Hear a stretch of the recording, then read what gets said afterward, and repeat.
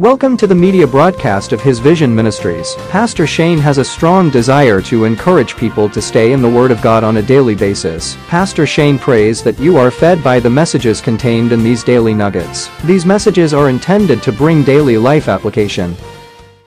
We continue on this Tuesday in these daily nuggets on the most popular things that pastors and preachers have taught or preached. And so today we are looking at God's unfailing love from Romans chapter 5 and verse 8. I'm Pastor Shane. It's good to have you on these nuggets. I appreciate you joining us. The Bible says in Romans 5:8, "But God commendeth His love toward us in that while we were yet sinners, Christ died for us." You know, Romans chapter 5 and verse 8, and the book of Romans is one of my favorite books in the Bible. If someone were to ask me, you know, Pastor, if you could have only one book out of the whole Bible to take anywhere with you, and you had to discard all the other books, what book would that be? I'd say the book of Romans. But I love the entire Bible. Romans 5:8 is a very powerful reminder of God's profound love for all of humanity. And I believe it stands as a testament to the depth of His grace and the selfless sacrifice of Jesus on our behalf. Let me share a few things with you today. Number one, let's talk about demonstrated love. This verse begins with a declaration that God demonstrates His own love for us. Listen, God doesn't merely tell us about His love.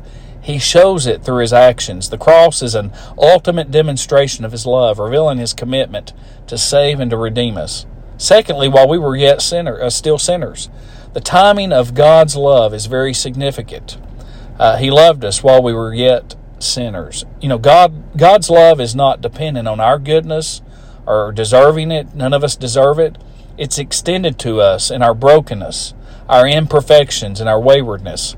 This highlights, I believe, the unconditional nature of His love. Thirdly, Christ died for us.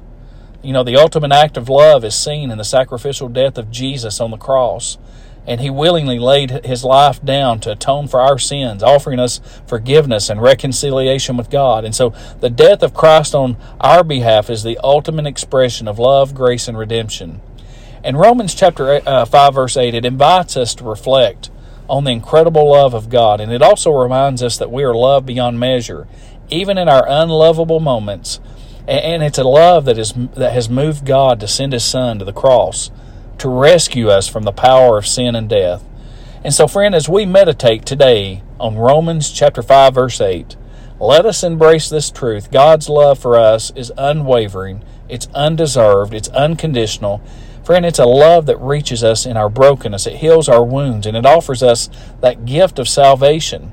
May this love inspire us to live in gratitude and extend love and grace to others in the same way that we've received it from the Heavenly Father. We thank you for joining us today. Visit us online at isvision.org. Text the word SAVE to the number 80123 and hit send to learn how to have a relationship with Jesus Christ. May God bless you.